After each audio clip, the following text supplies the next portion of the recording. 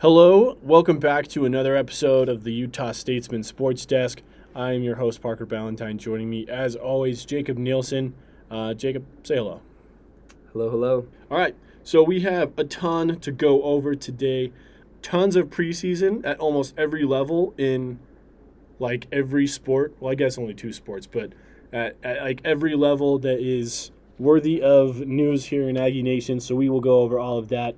We'll be talking Jordan Love, we'll be talking Neemias Queta, Sam Merrill, and of course, fall camp, which is still going strong. We had our first fall camp scrimmage last week, which we were able to attend. So we'll be breaking that down. So let's get right into it. So over the week, before we get into it too far, the home schedule for Utah State has actually been released for a while, and they released the promotional schedule. Every night kind of has a theme, whether it's blackout night or whatever it may be. That was released over the week. So let's take a look at that because I think there's a lot of really fun games, and I kind of want to draw attention to a couple of them before we get going. Okay, so game one at home, September 10th is versus the North Dakota Fighting Hawks. That game will be Patriot Day, and it is a whiteout. Game two will be hosting the Boise State Broncos. That's Ag Day on September 25th. The third home game is October 1st. We are hosting the BYU Cougars. That is a blackout. Game 4, we are hosting the Colorado State Rams. It is homecoming week, also a blue out. Game 5, or the fifth home game, October 30th, we are hosting the Hawaii Rainbow Warriors. That's Junior Aggie Day. The sixth home game, we are hosting the Wyoming Cowboys. The Pokes for senior night, and Bridger's Rifle. So fun one to wrap up the season. I really want to draw attention to the first game, our home opener against North Dakota. And I like to keep it about sports here on the podcast. Well, we get irrelevant sometimes, but it's mostly sports and Raising Cane's. But yeah, sports and food mostly. But I want to talk a little bit about non-sports for a second, and I don't want to get too emotional. I don't want to talk politics or anything like that, but I just want to draw significance to having the Patriot Day being game one. If I had to pick a theme, I'm not sure I could have picked a better theme for game one. I think after the year and a half that we've all been through, I think for most people that are at the age, at the college age, that was probably one of the most difficult years we've been through. It's one of the more difficult times the United States has been through together since probably September 11th, which is a date that many of us were too young to remember. And I think for us to be able to finally come together and just be able to, I don't know. I think it's a fitting way to finally come together.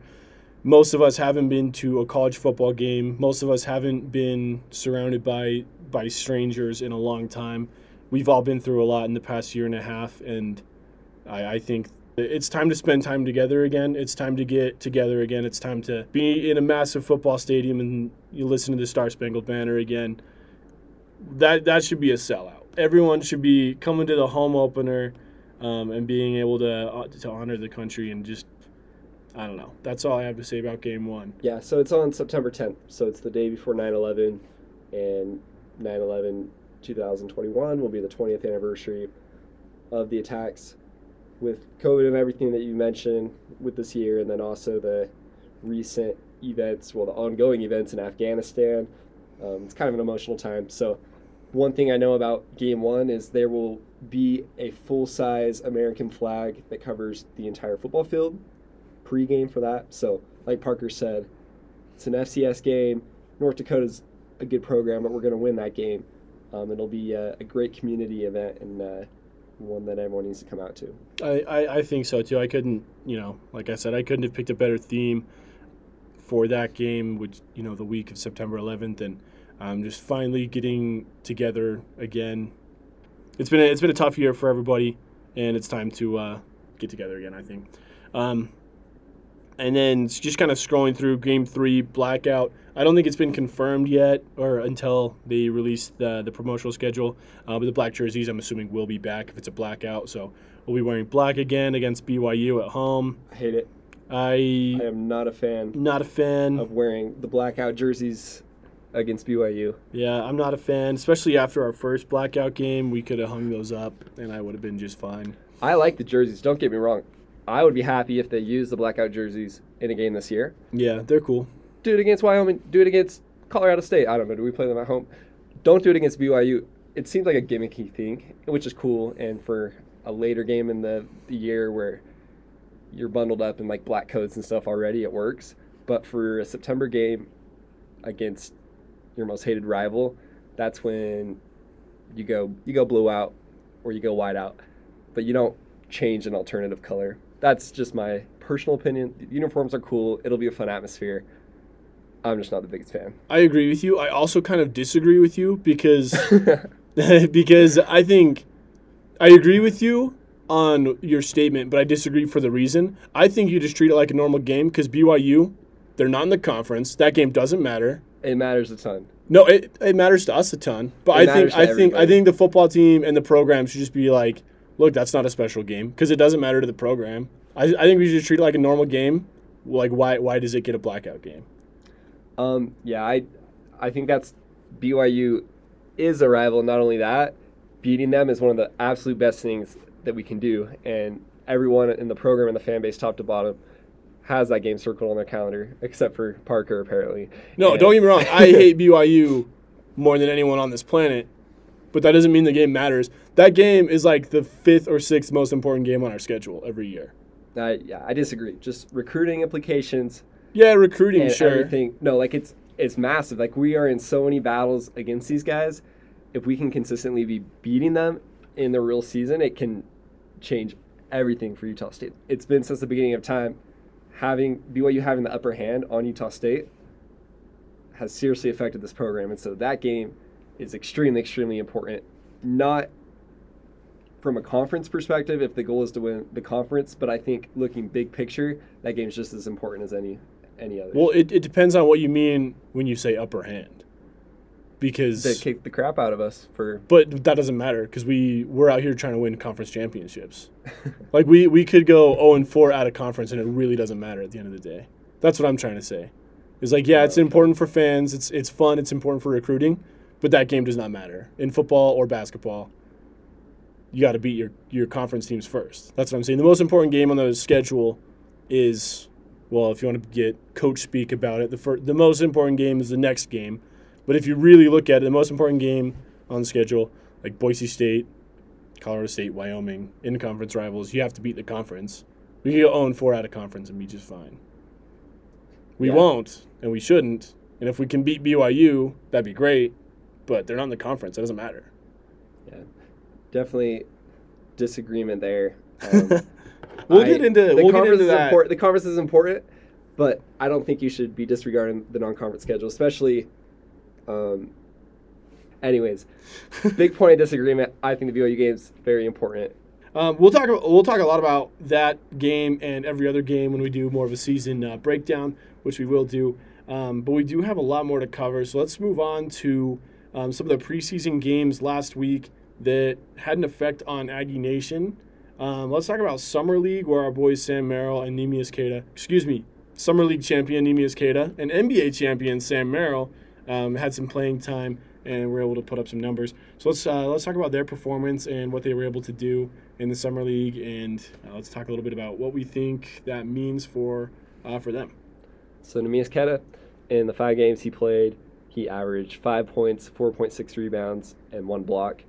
So it wasn't a phenomenal performance, but he got plenty of minutes. He got run on the team, and they went 5-0, right? Queta, he wins in Vegas. King Queta, he's 15-4 in games he's played in Las Vegas, and this is just his 3rd championship in 4 years that he's won in Vegas. So definitely not a coincidence that Neemias Queta was a part of that team, a starter on that team, and they won it all. Yeah, he wins games, and he wins games in Vegas. 15-4 in the city of Las Vegas, which might be at varying levels. What's crazy is the fact that he's played 19 games in Vegas itself, because he had a 3-year college career and then just 5 NBA games. Like, that's a lot of games played in Las Vegas for many different reasons. That itself is kind of funny, but Yeah, he's 15-4 in Vegas, and those have all been against good teams at varying levels, ranging from the Dallas Mavericks to the the UNLV Rebels. If Sam Merrill is the king of Las Vegas, Neemias Queta is like the prince. He also, one other number I want to draw attention to, just because I am an analytics guy. He had a plus minus of 9, which there's a lot more factors. It's less of an individual stat, as some people think. But if you are positive, it is going to be something that teams notice, and it generally means you're playing well. So to have a plus minus of 9 is pretty good. It's one of the higher ones of the summer league. There were some outliers, like way up in the 20s, but for the most part, everyone was hovering around like 13. Was 13, 11, 12, 13. So for him to be at 9 is really good for him. Sam Merrill as well got some playing time with his new team. What did you like about Sam Merrill? What did you see out of him? Merrill played really, really well with the Grizzlies, and he averaged 11.3 points a game, 4.8 rebounds, and 3.3 assists. So he really loaded up the stat chart. That last game on Monday night, he had like 20 points, and 8 of them were in the fourth quarter. He kind of took the initiative a little bit there against the Clippers, and he had a drive to the basket that looked really athletic, and then the best play was he had the pump fake, right, and then the step to the side, and then drained the 3 in the dude's eyes. So and that one was like all over Instagram and stuff. So if you missed it, you should probably be following me and Jake on Instagram, but like that one was kind of like the highlight that everyone was putting out. Absolutely. So great showing from Merrill. Sounds like he's gonna be on that NBA roster and have a role on that team. I mean, it is summer league, so it's tough to really get a gauge of what Memphis has planned for him. But I think it does just go to show, what we were talking about last week. I think he is now on a team where he has an opportunity to play more of a role, whether it's a plug-and-play role or if it's more of a high usage. Like we said, we don't really know. He's getting a lot of time and scoring a lot in the summer league. How that's going to translate, with Memphis, you don't really know. They are a really young team, so summer league has a lot of their players that are going to crack the rotation, but they also have a well-established lineup. And then his plus minus again was 3, and like I said, anytime you're positive, it's a good thing. And 3 is it's right where you'd want to be as a guy coming off the bench trying to crack the rotation. So great showing from both of our guys out in Las Vegas over the weekend. We also had Jordan Love making an appearance in his preseason game. In one half of football, was 12 of 17 for 122 yards with 1 touchdown and 0 interceptions. It was really a pretty good performance. Everyone seemed to agree that it was pretty good. 122 yards and a half, a touchdown, no interceptions is big as well. He did only play for one half, did not come back out in the second half, and after the game went in for an MRI on his shoulder. The MRI came back clean, but he hasn't been able to practice with the team, and he, as of right now, it looks like he's questionable to play in the next preseason game. So you never know with injuries, you never know with quarterbacks and preseason, but hopefully he's good to go. Hopefully he gets another shot.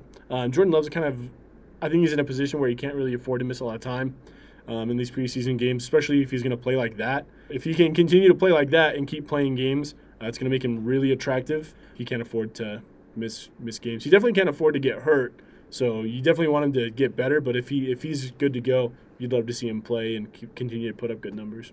Yeah, I wouldn't be surprised if we don't see him again in the preseason, and obviously it would be really, really valuable for him. Yeah.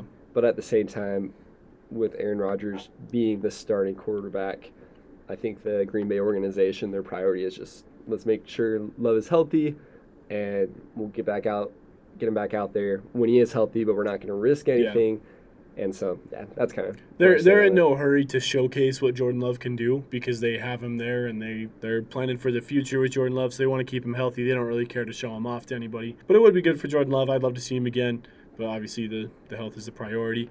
And like you mentioned, Aaron Rodgers is the starter, so they're in no hurry to get somebody ready to go week 1 because they already have that. So that's all we really have on Jordan Love.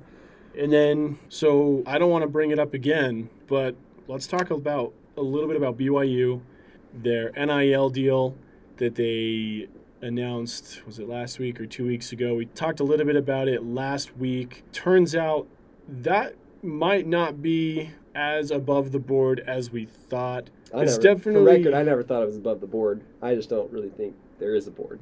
Yeah, that's true. I, from the start, had questions about it, and looking closer and like having conversations with other people, there's definitely something going on. There's definitely something a little bit off with the way it happened. I'm not a NIL lawyer. I'm not like certified in any way, but there's definitely very few rules, and BYU still managed to break some of those rules and still managed to really push the envelope with what's allowed and what's not allowed.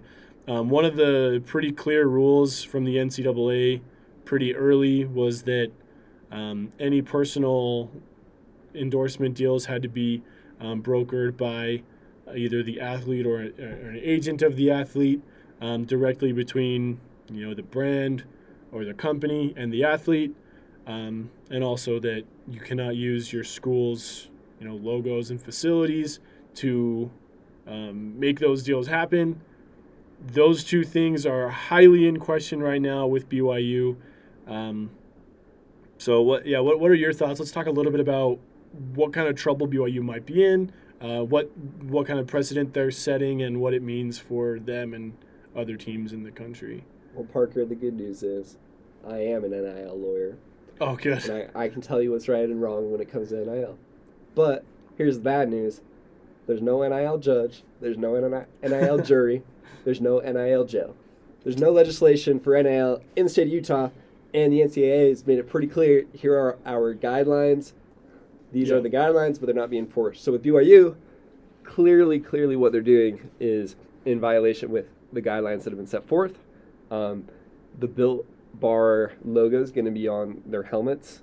I mean, you might consider it a gray area, but it's really getting close to that where I'd consider it's probably not allowed, because you'd think if it's going to be on the uniform, even the practice uniform, that would be something you'd have to have a team sponsorship to have your logo there. It's not like they're all wearing like a Built Bar wristband or something when they walk around campus. It's on their football equipment. Yeah, and I think the most damning piece of evidence is the video itself that everybody watched. Yeah, and that is all the players are just shocked and astonished that they're getting this deal. No one should be surprised when you land an NIL deal. It's your job to broker the deal. Yeah, you with should the companies be the one yourself. Yeah, totally. Brigham Young has clearly brokered these deals between the company for their athletes, which is illegal. Whether it's like Tom Holmoe, Kalani Sitake, I don't know who it was facilitating that deal. You watch that video, it's clearly not the players.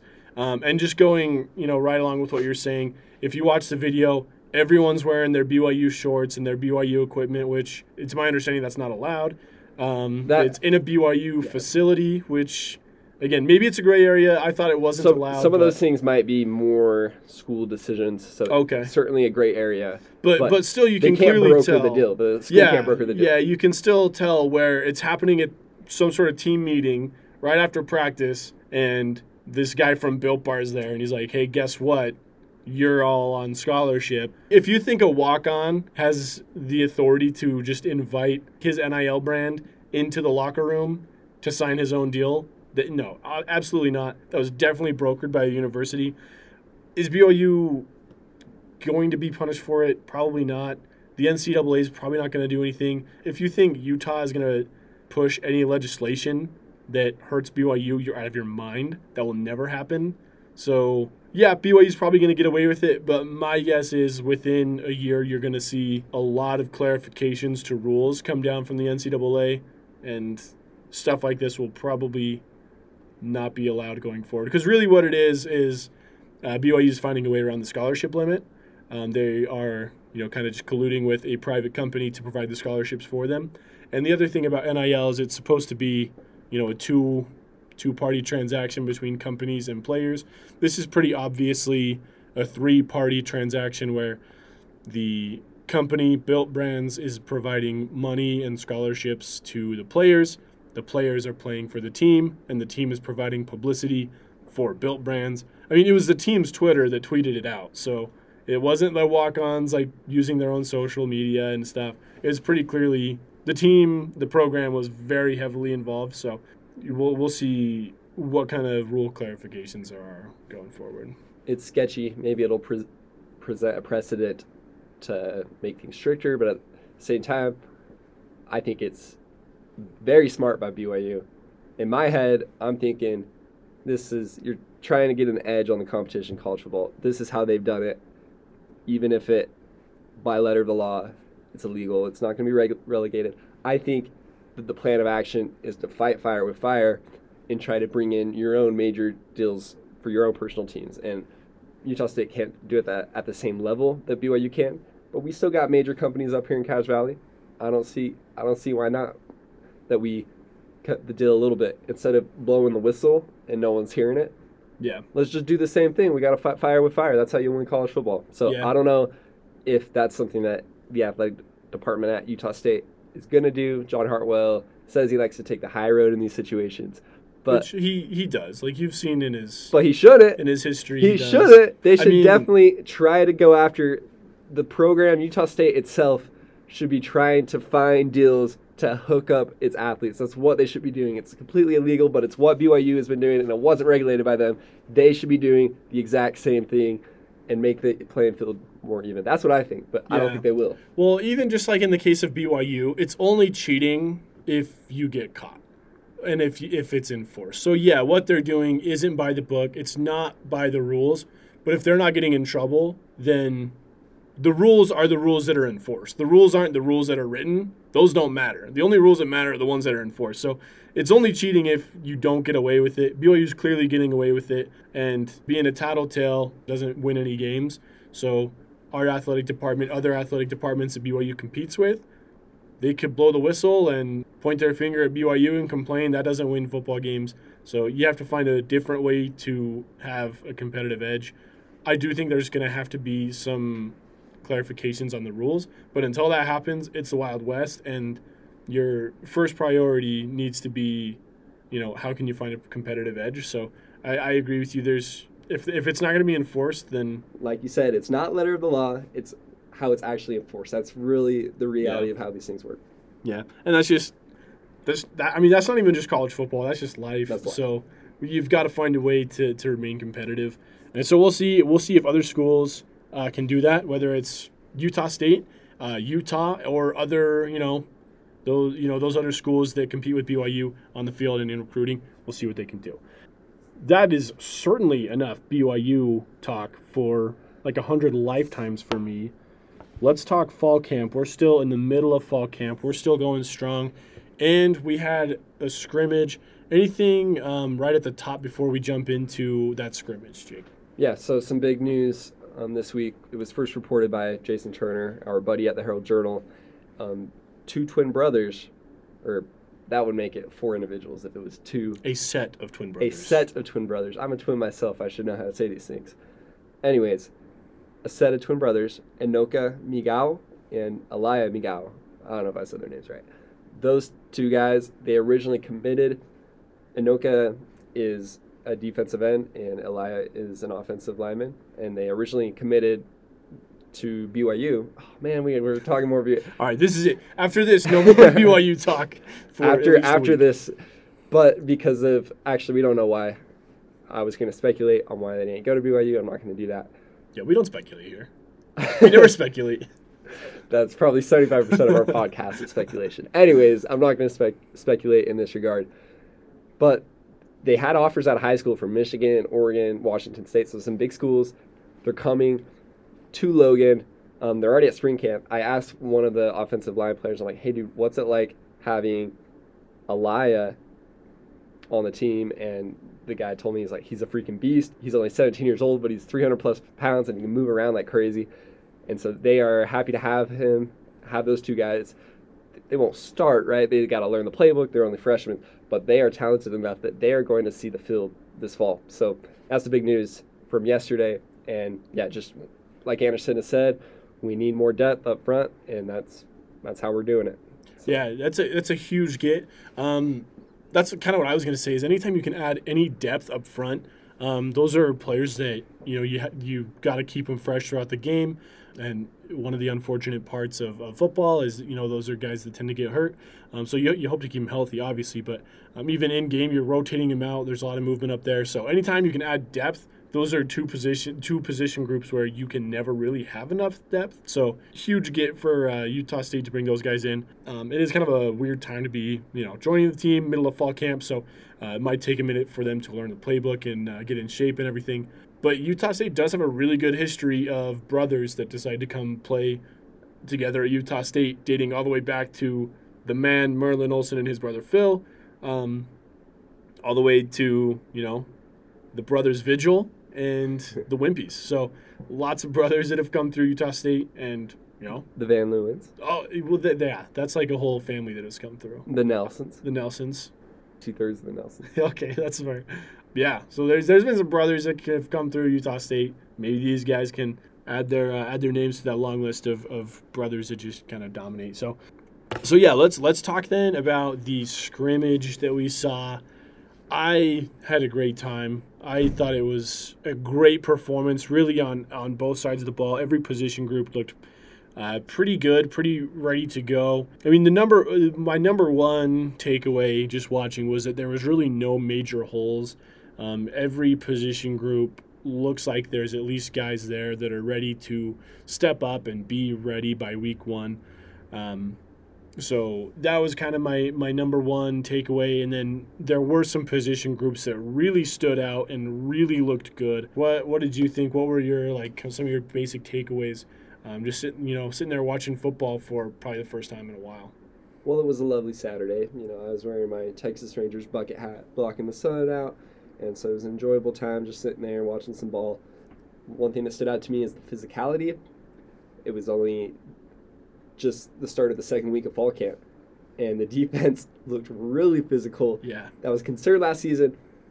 I assure you, that sure is a strong word, but that's not going to be a concern this season, is the physicality. No. They were looking this physical in the middle of August. By the start of September, they'll be ready to roll. That defense is nasty. They beat guys up. They don't let those running backs have any gaps. If you're a running back on an opposing offense this season, you're gonna have to earn it. You're gonna have to break a tackle. You're gonna have to have some studs on your offensive line because either that or the chicken and the egg thing.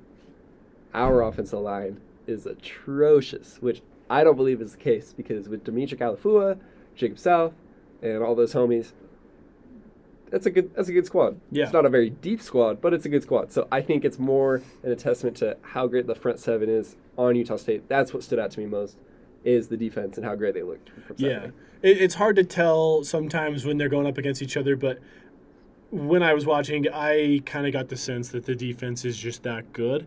And the offensive line, depth is a concern there. And they might struggle throughout the season, but that defensive line is really, really good. They are going to be an absolute nightmare for opposing offensive coordinators and offensive quarterbacks, because they are mean and they're good. And the secondary isn't much worse.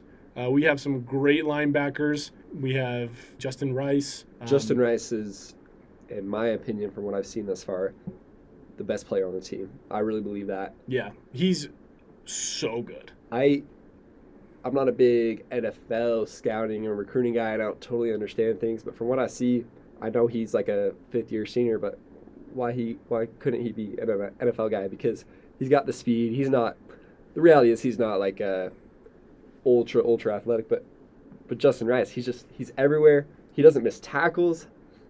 He just beats guys up, and he's the real deal. Justin Rice is just always the guy who is doing the right thing. He's always in the right place. He doesn't miss tackles. He's fast. He's pretty athletic, but he's always where he needs to be. He really understands his role on this defense. And so I really think the defense is going to cause some problems in the Mountain West this year. Justin Rice is not only one of the best players on the team, I think he, from what I've seen and from just his past as well, he's probably going to be one of the better defenders in the conference. And he's already proven that. He already was. State. Yeah, at Fresno State, he was first team All Mountain West. I wouldn't be surprised if he finds his way up there again or in the conversation to be first team All Mountain West again for a different team. He was really good. Agreed. And then last thing I'll say about the defense, the secondary, Parker mentioned, they are better too. I don't think they're nearly as good as the defensive line.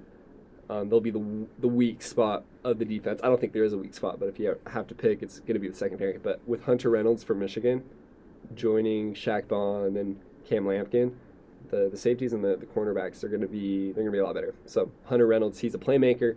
He's going to be someone that's going to be picking off quarterbacks and stuff. And yeah, he's a speedy dude. He reminds me of Troy Leffridge a little bit, junior from last year, but maybe even a little bit faster. So yeah, look out for him. And that front, the line and the secondary, they kind of feed off of each other, because if the defensive line is really breaking through and rushing the quarterback, it's going to force pressured passes, and it's going to make that secondary look good. Also, if that line is making it really difficult to run the ball, it's going to force the opposing team to throw the ball a lot more, where our guys can go and get it.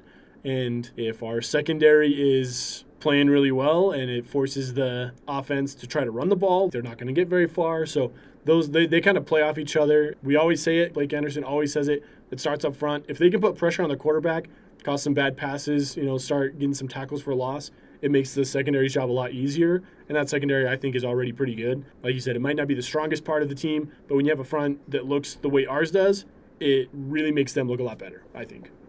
And one thing that it does is it causes turnovers, creates havoc. There were 6 turnovers, 5 turnovers according to the release. Blake Anderson thought there were 6 in the scrimmage on Saturday. I'm taking Blake's side on that one.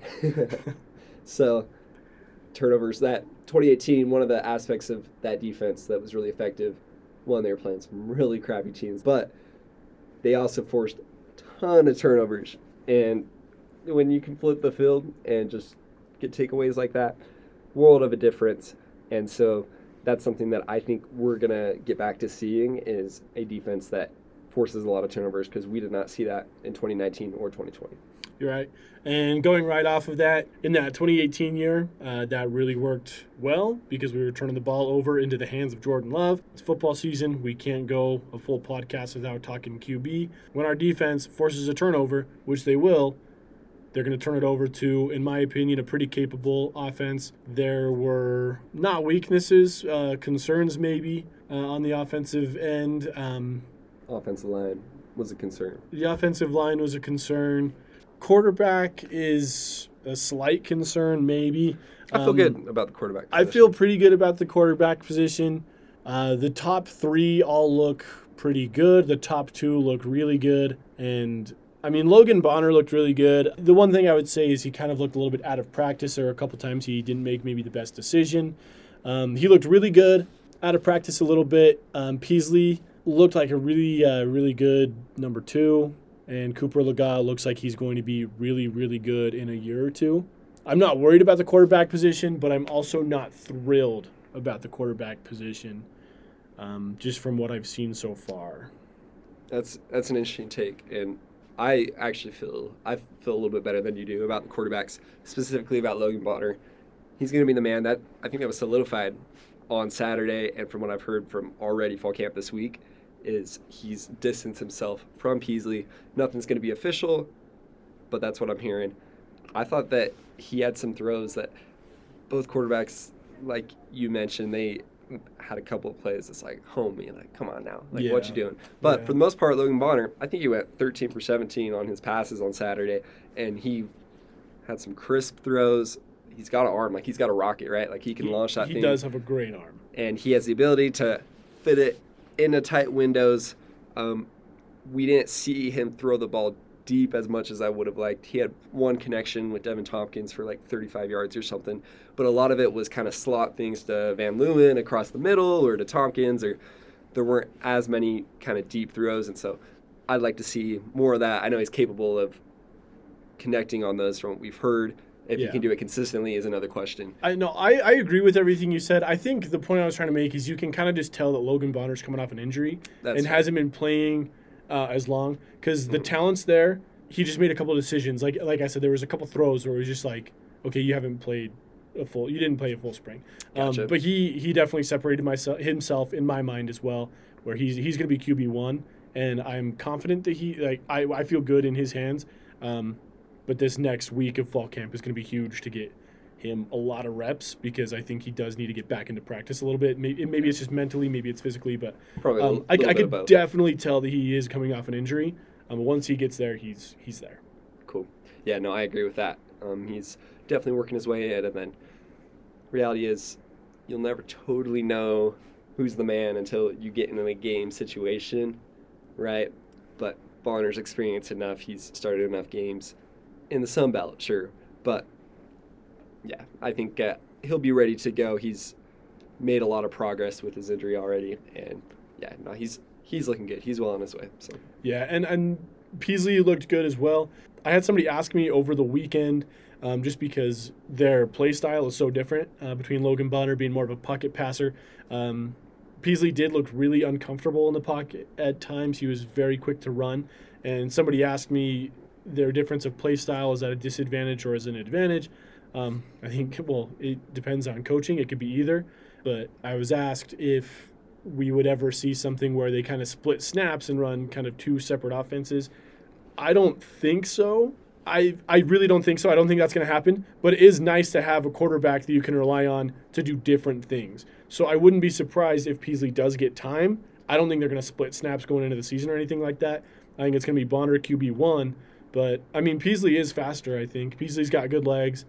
So it is nice to have different weapons in your arsenal at the quarterback position. So no, that's a great point. And I think part of the reason why Peasley looked shaky in the pocket is when he was running with the twos, they weren't giving him a pocket like to throw with the offensive line. It wasn't. Yeah. But at the same time, he isn't a very comfortable pocket passer, but he's really fast. Yeah. He reminds me of Travis Wilson from Utah back in the early 2010s. He kind of looks like a giraffe out there running around. And so I think that's a fantastic point.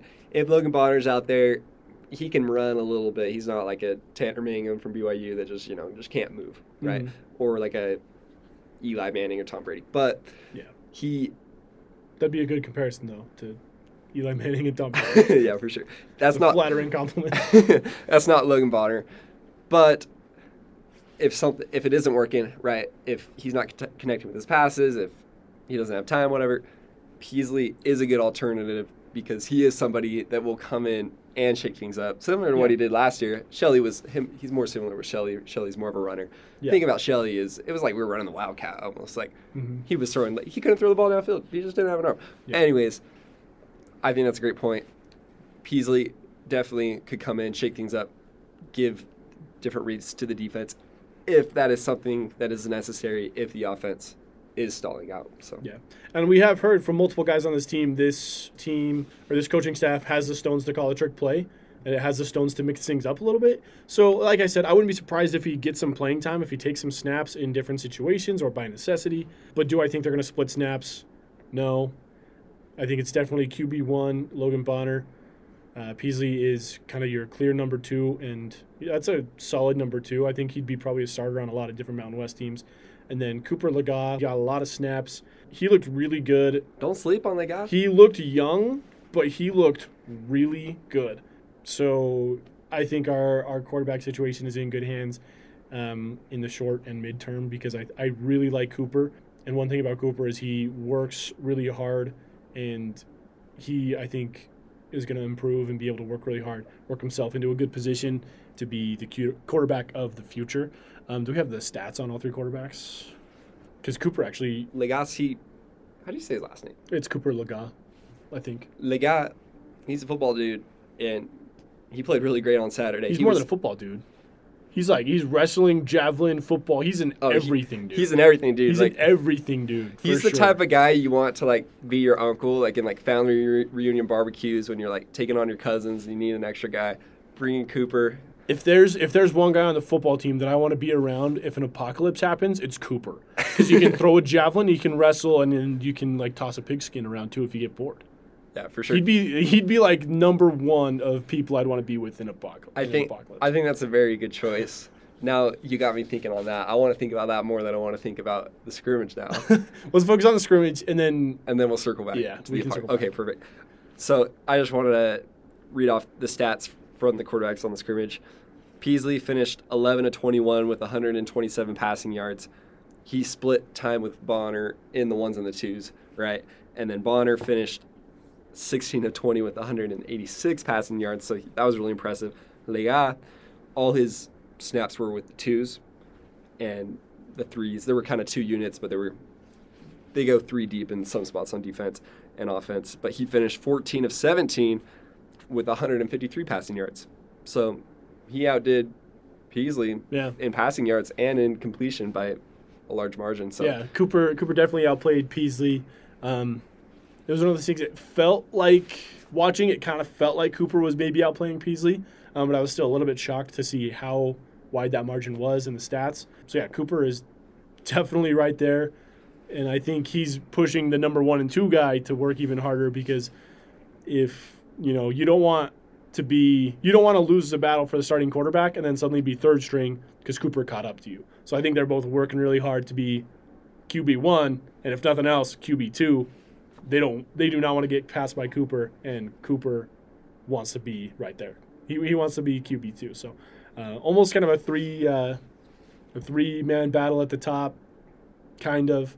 But I think Cooper's definitely pushing Pease and Logan a little bit. Yeah, they're definitely a two-man battle for the top, but Lega might push Peasley for that 2 position, right? Yeah, that's what I mean. It's out of the question. You almost have like two-man battles where you have a two-man battle at the top, but then that second string battle is going to be a battle all year long because Cooper doesn't want to be third string. No one does. Peasley's just in this awful sandwich. He's just like the ham in the middle of. He could easily be first string or third string, depending on what he can do, what Cooper and Logan Bonner can do. Yeah, no, that's fair. Back to the apocalypse. I was thinking about this, and I think I want Stephen Stanley. Yeah. I want to be with him, because here's why. In Apocalypse, like, I'm probably not going to make it, right? Yeah. Like, I'm skinny, I don't know, like, I just thinking about it, like, no matter who I'm with, like, at the end of the day, like, I'm probably going down. And so I might as well go down having a good time. Yeah, that, as soon as you said his name, I was like, that is a good call, because either way I'm going to die, and it's going to be more fun with him. He's really funny to talk to. Also, Savon Scarver. If you're going the I'm going to die anyway, Savon Scarver would be a fun one to spend your like last week with, because he's really funny. And then Byron Vaughns also is really funny. You know what? Byron Vaughns, now that you mentioned him, he might be the best of both worlds. Because he's a big, physical, speedy dude. That's true. He can murk a zombie easily, but at the same time, lively dude, lots of fun. So it would just be like a blast. Like you'd be going around, living large, but also skating by. So yeah, that's true. Also, we should mention about Byron Vaughns. He didn't play in the scrimmage. He was in a boot. We don't know. I don't know how we missed that at the top, but yeah, Byron Vaughns didn't play. Oh, I do have an update. Oh, you have an update on Byron? Mm-hmm. Okay, so he'll be available for the Washington State game. It's more of a precautionary thing. That's what I was hoping. That's That's what you were hoping for on Saturday. Like, well, I don't know, man. Like, it might be a bigger thing. You're right. Yeah, it's a precautionary thing. Yeah. So I don't know if he'll be in the scrimmage on this upcoming Saturday. Really, he's one of the guys that solidified himself. He doesn't need to prove anything from what we've heard. As fans, we still want to see him out there. Yeah, I want to see him as a fan, but it'd also be nice to get him reps. But you know what? He's got to be healthy first. So. Exactly. So, yeah. Great point. Okay, well, so that's fall camp. We do have another scrimmage this week, and we'll be able to break that down this upcoming week. I think that just about does it for this show.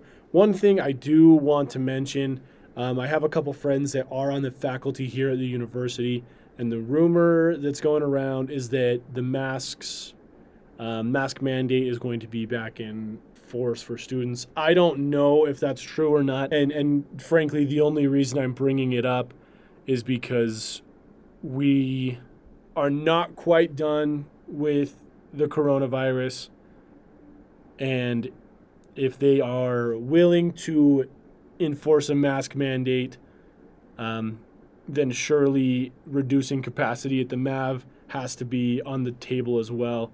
So I'm not a doctor. I'm not going to tell you that you need to get a vaccine or to do I'm telling or you, whatever. Get a vaccine. Come on now. If it means we're getting a full capacity, like just get the I vaccine. don't care. Yeah. I'm not a big politics guy. But the reality is, man, like you gotta get yourself a vaccine. I think everyone who can needs to be vaccinated, and like I said, I'm not a doctor. Whether you get the vaccine is between you and your doctor, but that doesn't change the fact that we all have a responsibility to do our part. So if you aren't able to get vaccinated, if you have a good reason not to get vaccinated, you have a responsibility to wear a mask, to keep some distance between you and others. If you feel sick, stay home. Like, we're so close. Football season's right around the corner.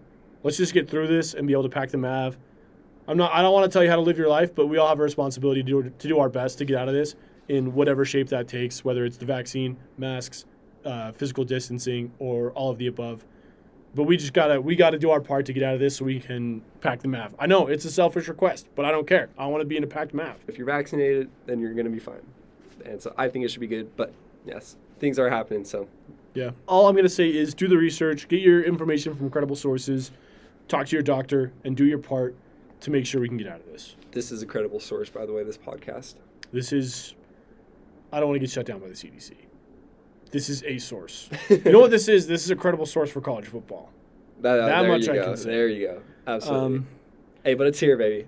It's here. It's fall, dog. We're so close. Fall. I mean, it's definitely I fall saw time. a yellow leaf on one tree. That's big time. You know what that means? Dog. That means it's football season. It's football season. So season opener in Wazoo right around the corner, and then we're bringing it home for the Patriot Day on September 10th. Make sure you get your tickets to that game. I think it's going to be a really important game as we honor and remember September 11th, as well as just come together for the first time. I think it's important that we all do our best to be there. And then after that, our next two home games are BYU and Boise State. You definitely want to be in those games as well. The first three home games of the season should be sellouts. And let's go. Let's have some fun. It's time for football. Absolutely. That's our podcast. All right. We'll be back next week.